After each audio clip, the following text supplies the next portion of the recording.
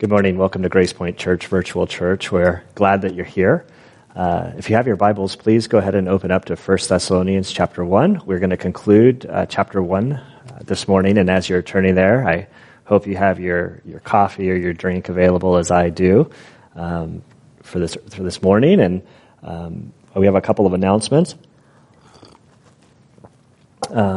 First, we have a birthday announcement, and so today we want to wish Isabel Langat a happy birthday.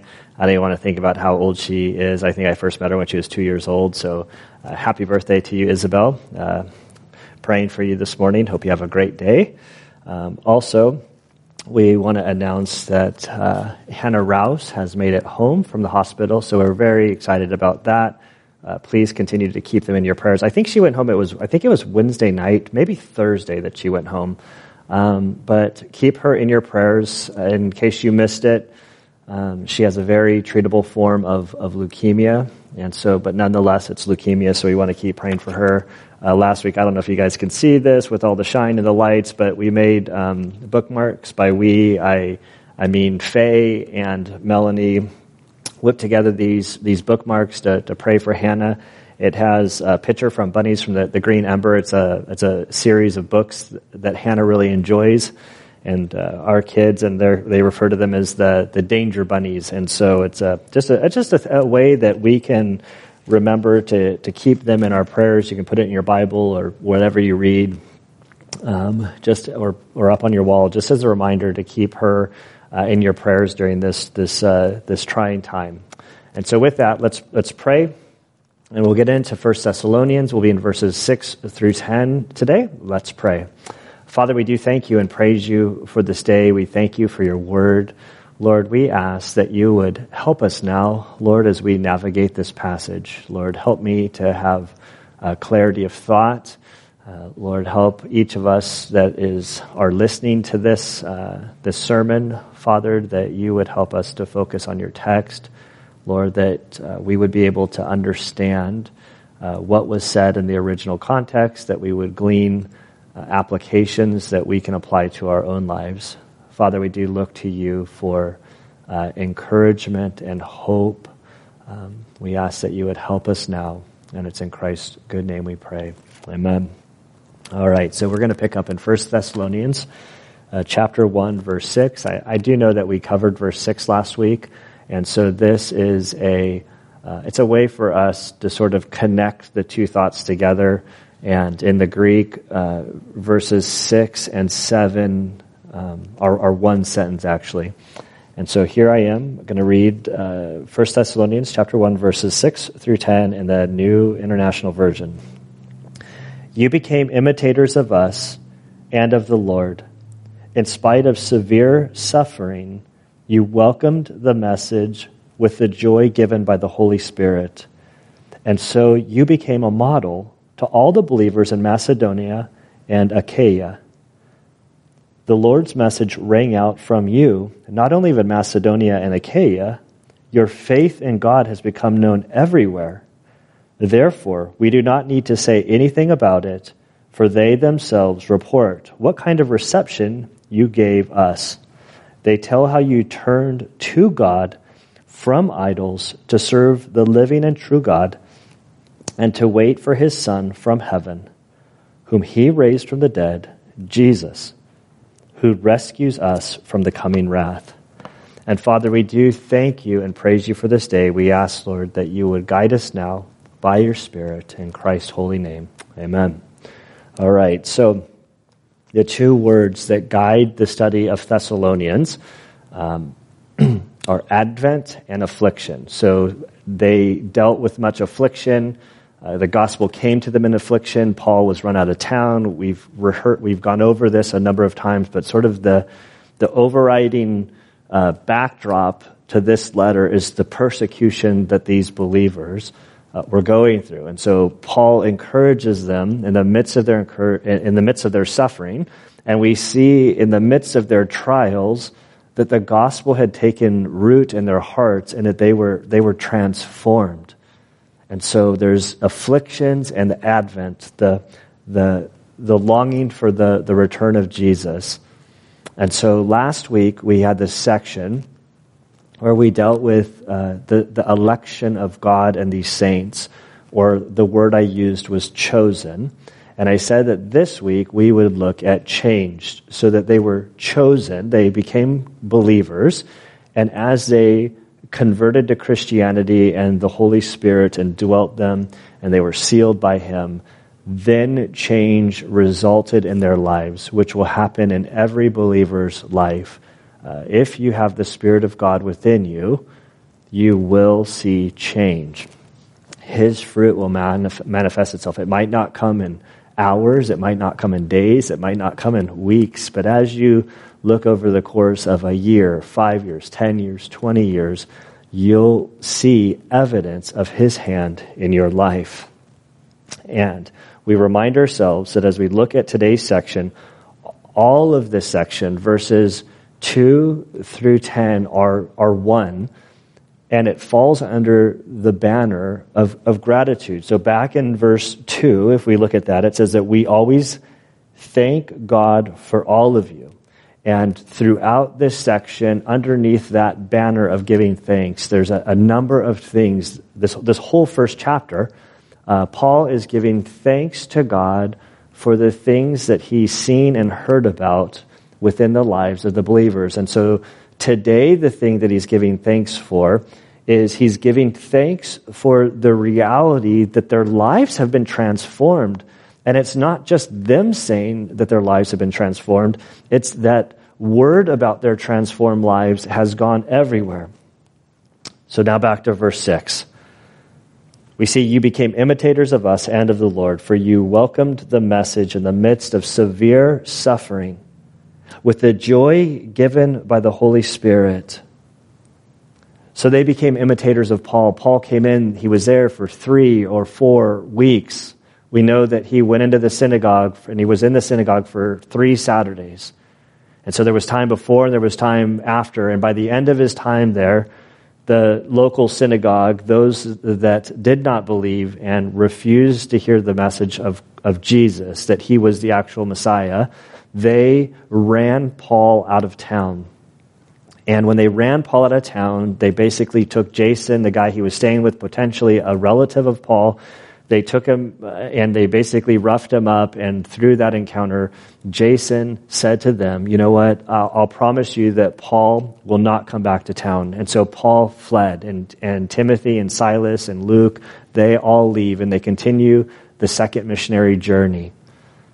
But as they went out, Paul sends back Timothy. There was no restriction on Timothy. Timothy goes back to sort of follow up with the Thessalonians. And he sees how they're doing. He sees how God is moving in their midst, and he's excited about it. And so he returns to Paul, and he tells him all this stuff.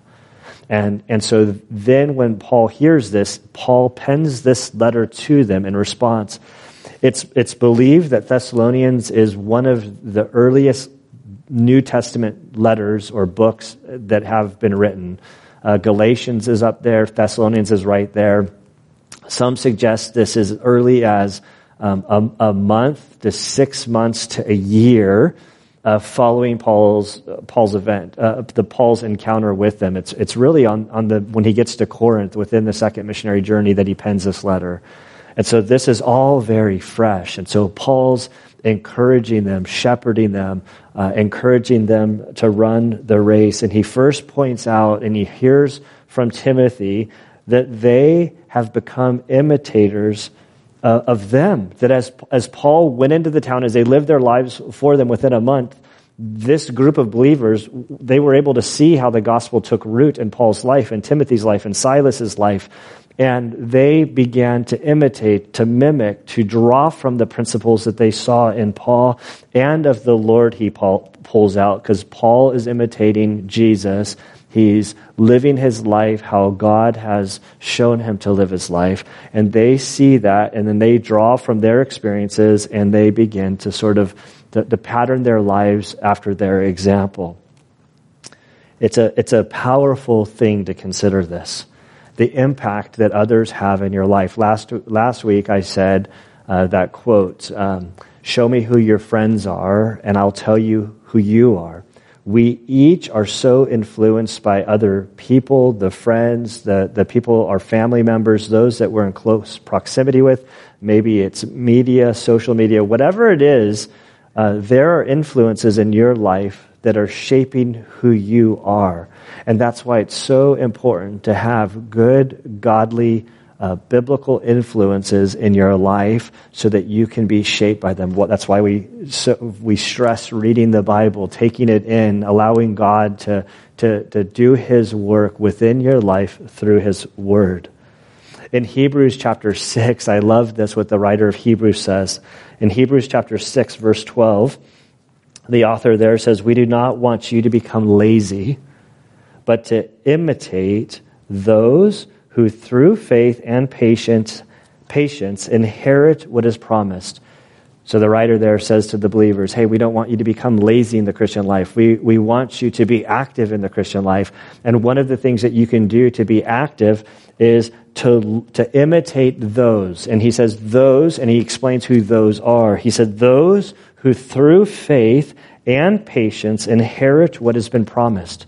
So he says, don't be lazy about your faith, but I want you to look around. I want you to see others who know Christ, who have walked with Christ faithfully. Look to them in their example and imitate their behaviors and reactions and things in your life. Model your life after them. See how they go through trials. See how they go through joys. See how they go through afflictions. And as you do that, allow their example and influence to have an impact in your life. And there's so much here. We learn by seeing.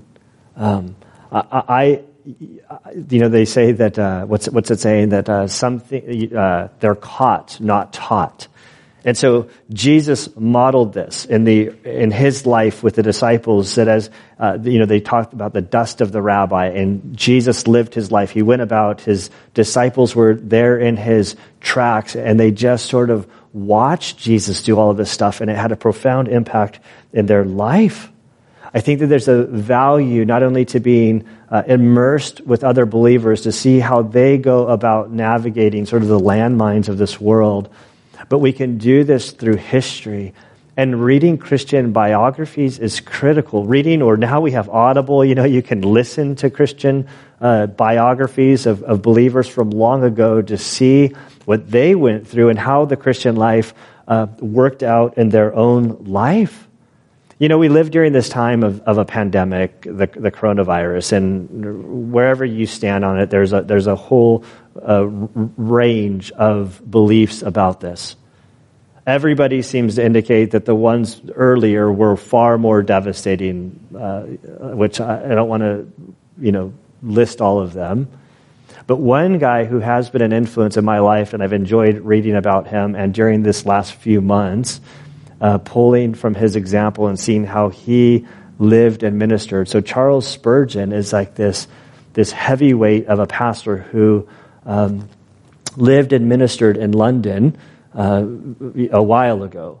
And I believe that it was the bubonic plague. I could be wrong on my plague of whatever he went through, but during his time of ministering there, there's all sorts of writings that he wrote to his students. I really love his book, Spurgeon's Letters to his students, future pastors, and he talked about in the midst of this catastrophic bubonic plague and like how everybody was dying and what they were going through, how he continued to minister and care for them, to put his life at risk from a human perspective. But he went into the homes and he went into the hospitals and he ministered to them, regardless of the fears that were placed upon him. Super encouraging. Last year I read and we handed out to a number of people The Insanity of God, and I had no idea what 2020 would bring. None of us did. But to see how that book, reading about the testimonies of these believers in places like China and Russia and harsh areas in the Middle East, to see how they lived their life in the midst of afflictions was very encouraging and helpful and instructive to me as we navigate what we're navigating here. whether this is persecution, which I'm not so sure that it's persecution, it's on the line. It's certainly an affliction for all of us. And so how do we navigate this? It's difficult.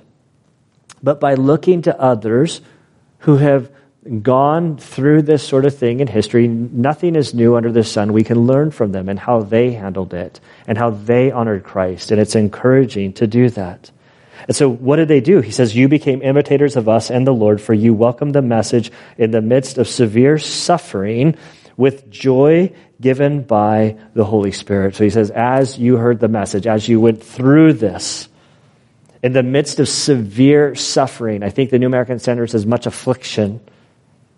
In the midst of this, you welcomed the message. You welcomed the gospel with joy by the Spirit. So in the midst of the suffering, in the midst of the persecution that they were going for, they heard the message that Paul communicated to them, the gospel about Jesus, his death, burial, resurrection, and that in him there's life, in him there's payment for our sins, in him there's hope. And so as they heard the message, their lives were transformed, and this joy, in spite of all of the stuff that was going on around them, God moved supernaturally. About a month ago, I have dear friends, Brad and Crystal. They have 6 kids, and she's pregnant with the 7th. They were in a horrific car accident they were leaving Texas, they were on their way back home to San Diego. And in the car accident, they lost 2 of their children, a 10-year-old and a 12-year-old. Catastrophic. And so watching them go through this great tragedy that I can't even imagine the sorrow and the anguish.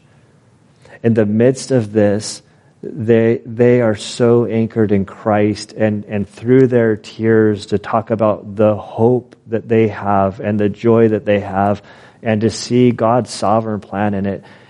It's hard to imagine, but I can see within them that there's something supernatural happening in their lives by the Holy Spirit, helping them through this horrific disaster.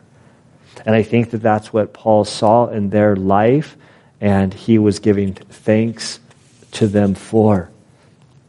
In verse 7, we transition, it's this connective clause in the Greek that basically ties this first part. You became imitators of us, and so through this, you became a model to all the believers in Macedonia and Achaia. Now let's just get this location down. So remember, and when we looked at the story in Acts, we got to a certain point. Paul wanted to keep going up to what we know as Asia. The Spirit kept stopping him from being able to go up there.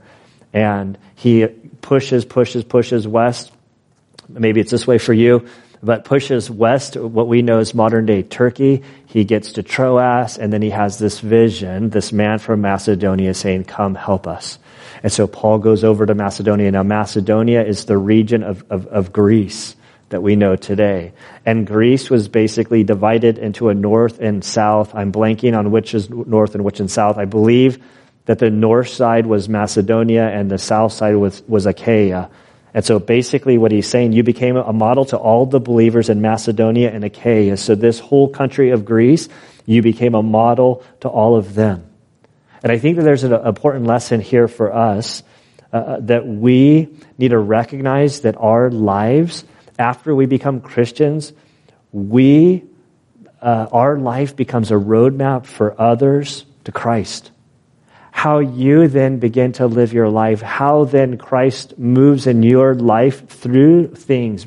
As your life begins to go different directions, as you start to stop doing things that you used to do and start doing new things, and as crises arrive, that you respond differently than you used to do. Others see this, and you become an example to others. And don't think perfection.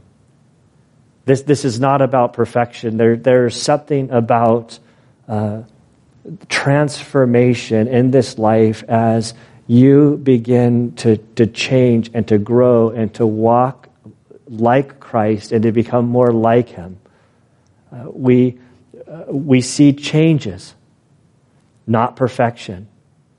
as a parent, as a spouse, when you make mistakes, when you sin against your children or your spouse, instead of to sort of dig your heels in pride, that when you have the Spirit of God and He begins to convict you and change you, we learn to say two very powerful words: I'm sorry. I'm sorry I messed up. Help me. Like, will you forgive me? I want to do better. And then as the course of your life, you begin to be more Christ-like. It's a wonderful thing. And so as others see you respond like Christ, it has an impact on them. But it's not about the quick change. It's not about the sudden fix. This is about changing over the course of time, 6 months, a year, 2 years, 5 years, a decade, 20 years. This week, one of the things I've been doing, we've been remodeling a little area outside, and it was time to plant some plants, and so I wanted some shade trees because the afternoon sun gets brutal over there. So I ran to the nursery. I got 3 trees that I knew I'd used before, and I liked them, and they grow really fast. They provide a lot of shade, and so I think, I'll plant them in this little area, and I planted 3 of them in a row, and I think, they'll grow up, they'll make a nice little canopy. And then later, after I planted them, I texted the guy at the nursery down the road from the church, and I say, hey, what were the names of those trees again? And so he gave me the names of the trees. And so that night, and I'm kind of like researching the name of the tree, and I start seeing that they have a very aggressive root system, and they're saying, don't plant them near any sort of concrete, it'll jack up all your concrete. And then it's like 10 o'clock at night, and I'm like, and I got to go outside. I got to go look at where I planted them with a tape measure, and I'm like, oh, man. So I could leave it there in their in what would be a problem in 20 years, or I could re-dig them up and then relocate them to sort of better positioning. And so I said, I'm not going to go to the gym in the morning, Anna. I'm going to wake up at 5, and my gym routine will be digging up these plants, digging new holes, and relocating them. And so I did that. And I think that that's sort of a picture of our lives. Like, you can dig your heels in, and you can sort of say, I'm going to just keep holding this, and over the course of 20 years, your life gets messed up. Or you can make a mistake. You can say, I'm sorry. Let me restore what I've wronged. Help me to do this over. And then, like I did with the trees, I put them in good areas. So 20 years from now, nobody will be the wiser to what happened. So 20 years from now, hopefully when you go to my house, you'll see these 3 beautiful trees in great placement. They'll never know about what could have been if I'd left them so close to the house. And so they became a model.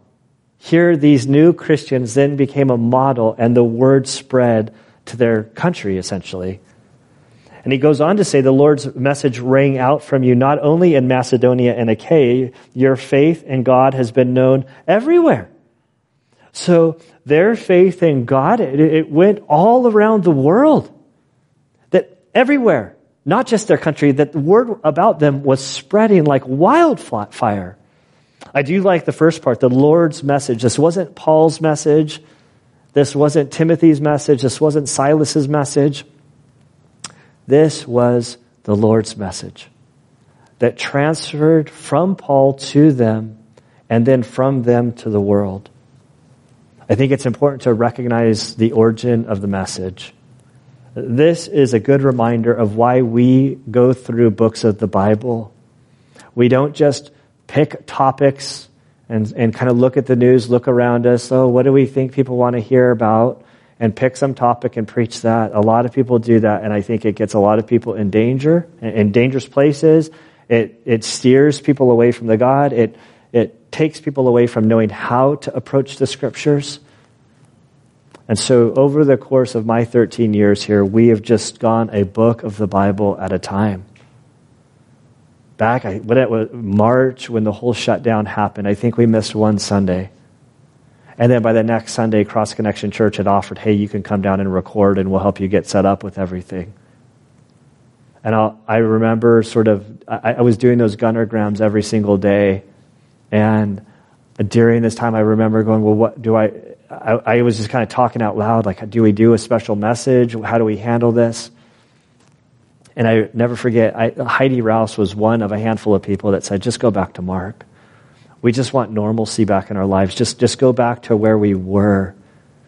And it was a good reminder to me, and just it made me thankful for our body that we want to be in the Word of God. And then as we continued through Mark, it was sort of shocking to me how relevant so many of the passages that we were working through were dealing with actually what we were going through. Render unto Caesar to Caesar, and the things to God.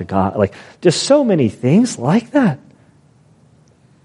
And so it's the Lord's message. That's why we go through books of the Bible. I'm not going to preach topically over subjects that come up, whatever the media decides.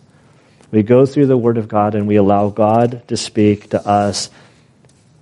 And it was known everywhere. Everywhere. Their transformation gave people something to talk about. I love bumping into people that knew the, quote unquote, the old gunner. That when they go back 20, 30 years and they run into me and they say, oh, you're a Christian now. And I say, yeah. In fact, I'm a pastor. And they, you have to have known me back then to know why that would crack them up today. But I love it. Because it's a testimony of the transformation that God has done in my life. For those of you that know me today and you didn't know me back then, you just know me as Pastor Gunner. You can only imagine, but you haven't seen it. You just know me as a pastor. I remember back to those early years of my life, and as God worked in my life and in my heart and convicted me, having to navigate really hard decisions, like hard decisions about the things that I would do and I wouldn't do, considering relationships that were really close to me, that that because of the direction that God was leading me, that I had to say, you know what, I have to take a time out in this relationship. I can't be in this friendship anymore, because when I'm around you, I end up doing these things. There's a huge transformation that happens. And when the Spirit of God gets Himself implanted into your soul, into your mind, and in your thinking, and then you have to grapple with things because you know your Creator and He is within you, that you have to navigate. And it's difficult. And that's why I think it's so important to have those that have gone down the road before you, to have those that are older in Christ, that say, oh, I was there, let me be accountable to you, let me help you find your way out of whatever struggles you're struggling with. And then as you begin to change, then you have somebody else that God has placed in your life that is new to the faith, and then your life will be an example to them, that the person who's guided you doesn't have that relationship. It's a beautiful thing. He goes on to say, therefore, we do not need to say anything about it, for they themselves report what kind of reception you gave us. And so this goes into evangelism, what I was sort of talking about, that you have somebody that you're looking to and they're helping you navigate the Christian life. And then as changes begin to happen in you, there are those that are seeing your life being changed. It could be your children, it could be your spouse, it could be your friends, it could be your coworkers, it could be your neighbors, it could be whoever. But as your life is being transformed, they're noticing. Paul says concerning the Thessalonians, he's going around on his missionary journey and he's getting to places following the trip to Thessalonica, and he arrives and the people there are telling him about what happened in Thessalonica. And he's like, crazy. The word about what had happened in Thessalonica had traveled faster than Paul could travel to these various regions. And so I think that is something about, this is like lifestyle evangelism or personal evangelism. I know in seminary I had to go do a horrific evangelism class. I hated it. It was Christmas time. We went to the mall and we were supposed to go around and talk to people. It was the most horrible experience. And the reason, some people are very gifted at that. For me, it's not something it's just not my style.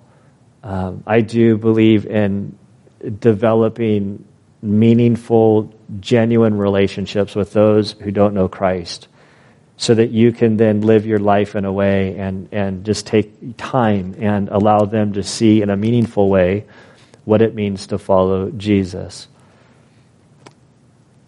Wherever you are in a unique position to reach people for Christ through your life that only you have the inroads to. I don't have the inroads there. I have inroads into certain areas of society that you don't have, and you have areas of inroads that I don't have and others don't have. And so the key is to be faithful to shining the light for Christ in the areas that God has opened the doors for you to shine.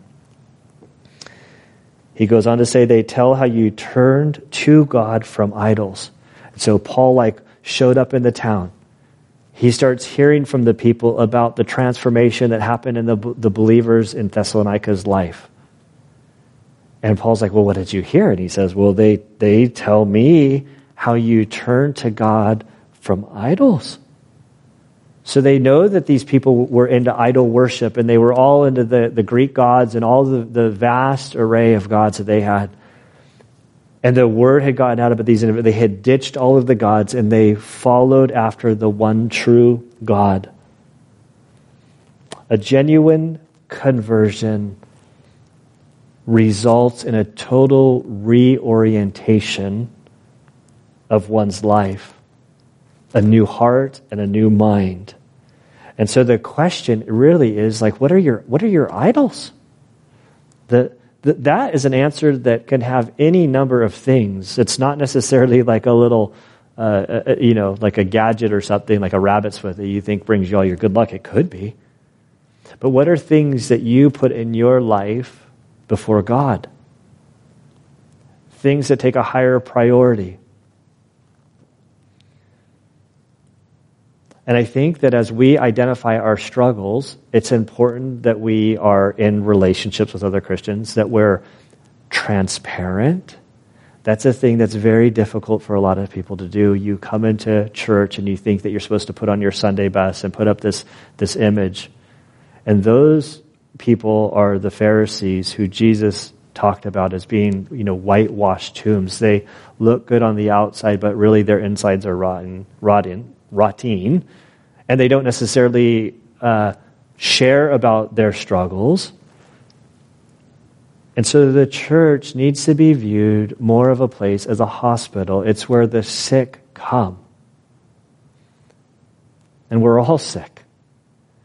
And we identify our struggles and the things that we're going through. That's always been my style, love it or hate it.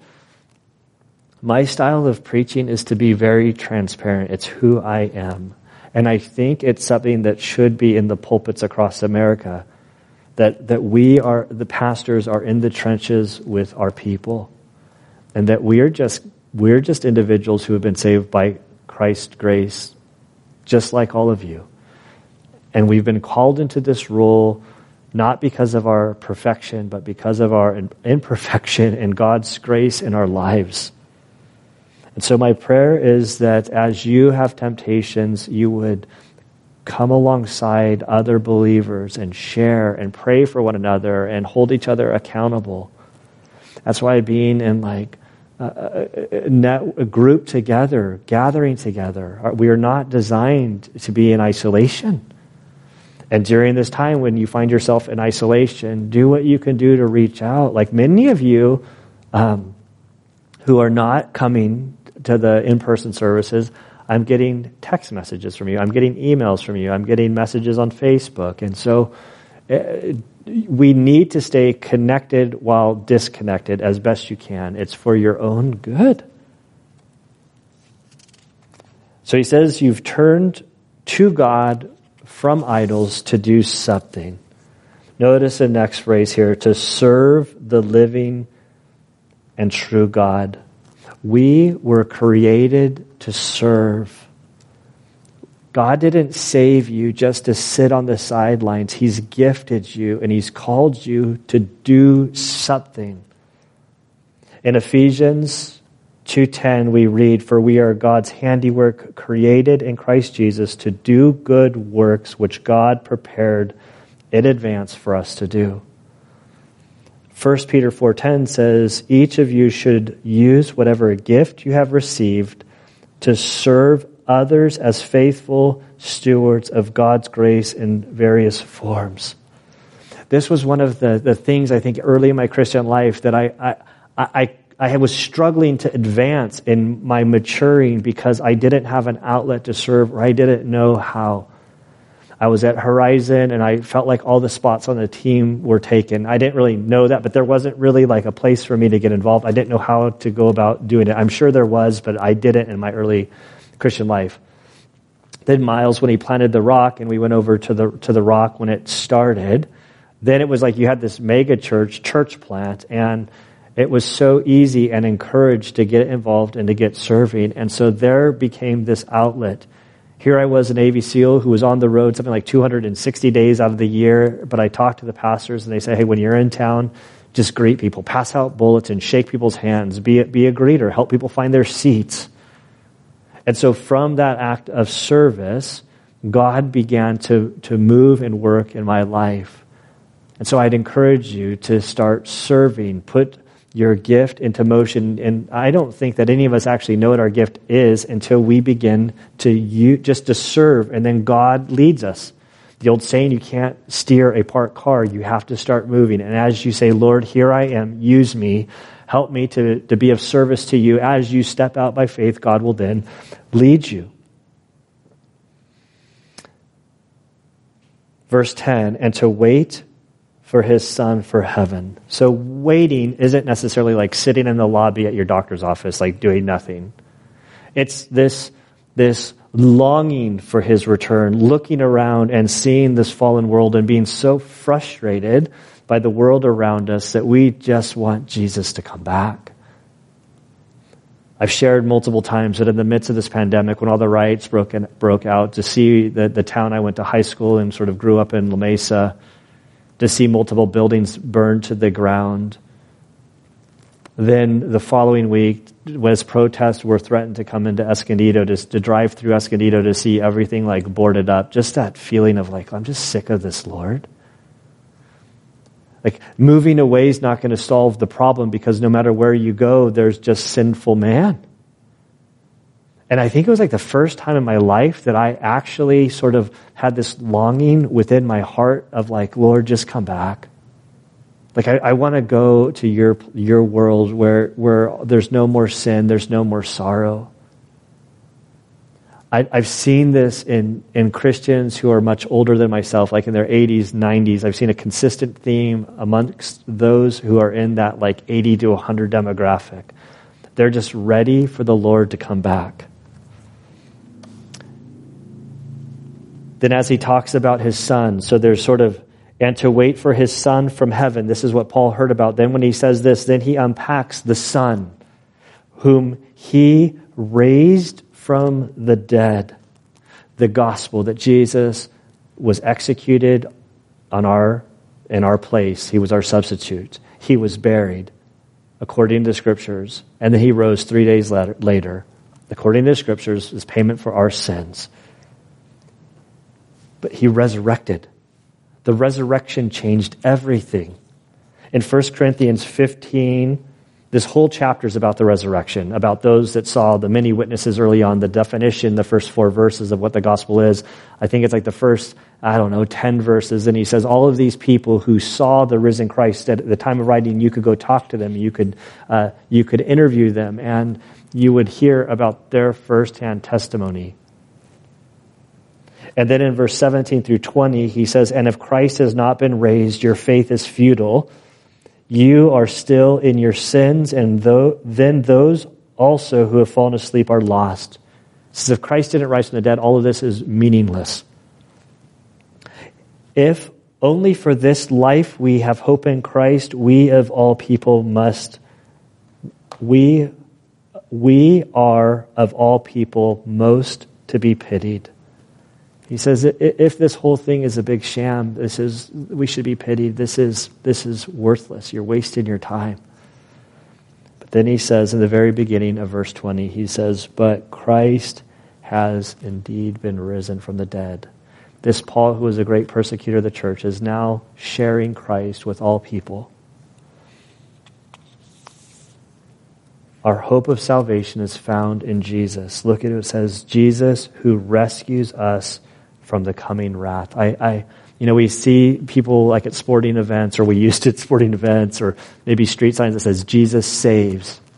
I like how this comes. Jesus rescues, which is probably a different way of saying the same thing. Who rescues us from the coming wrath. And whenever we deal with the wrath of God, it makes some people sort of feel uncomfortable.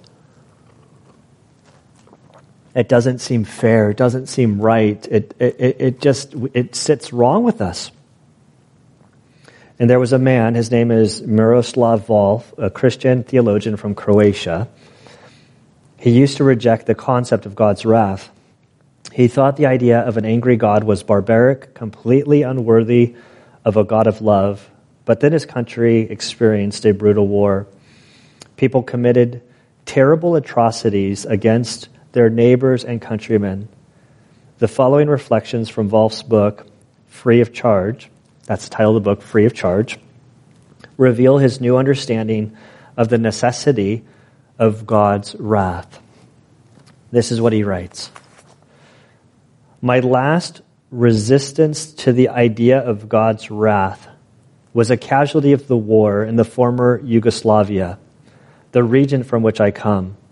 According to some estimates, 200,000 people were killed and over 3 million were displaced. My villages and cities were destroyed.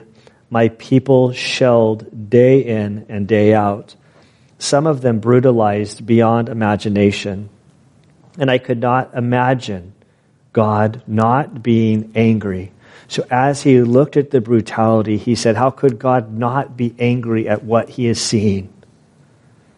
He goes on to say, or think of Rwanda in the last decade of the past century, where 800,000 people were hacked to death in 100 days. How did God react to the carnage? By doting on the perpetrators in a godfatherly fashion? By refusing to condemn the bloodbath, but instead affirming the perpetrator's basic goodness? Wasn't God fiercely angry with them? Though I used to complain about the indecency of the idea of God's wrath, I came to think that I would have to rebel against a God who wasn't wrathful at the sight of the world's evil. God isn't wrathful in spite of being love. God is wrathful because God is love. I want to read that last sentence again. God is wrathful because God is love. When we look at the sinful nature of man and the spread of evil around the world, God's holiness demands wrath for the sake of accountability. If there wasn't accountability for this wrath or for this sinfulness, God would no longer be a just God. God would no longer be a loving God. The point of all of this, and really this section in Thessalonians, is I don't know if you have experienced that horrifying moment when you see your sin for what it is.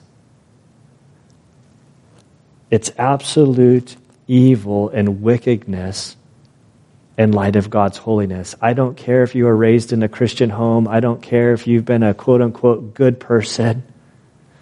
Within you resides sin. We minimize our own sinfulness by looking at others, and it's so easy to justify ourselves. But there's nothing more powerful than that moment when the Spirit of God zaps you by showing you the wickedness in your own heart. It's a wonderful moment. There's nothing better than to be laid bare before God, broken. And it's in that moment that this holy God of ours shows us his great love for us by showing us that he sent his son Jesus to die on the cross in our place as a substitute. And he shows us grace. There's nothing that we deserve, that we do to deserve this goodness and this gracious act of God. It's beautiful. And we are saved from the coming wrath of God.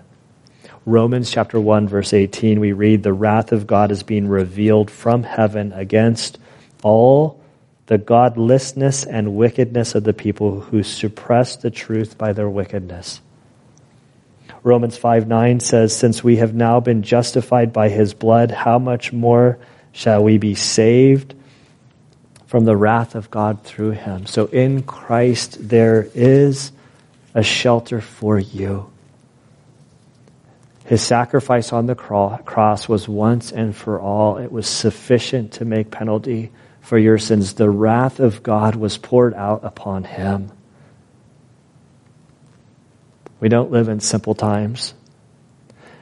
And it's easy to get overwhelmed by all that is going on. I would encourage you to look to Jesus and to pull into the safe harbor that he offers you. He offers security and peace.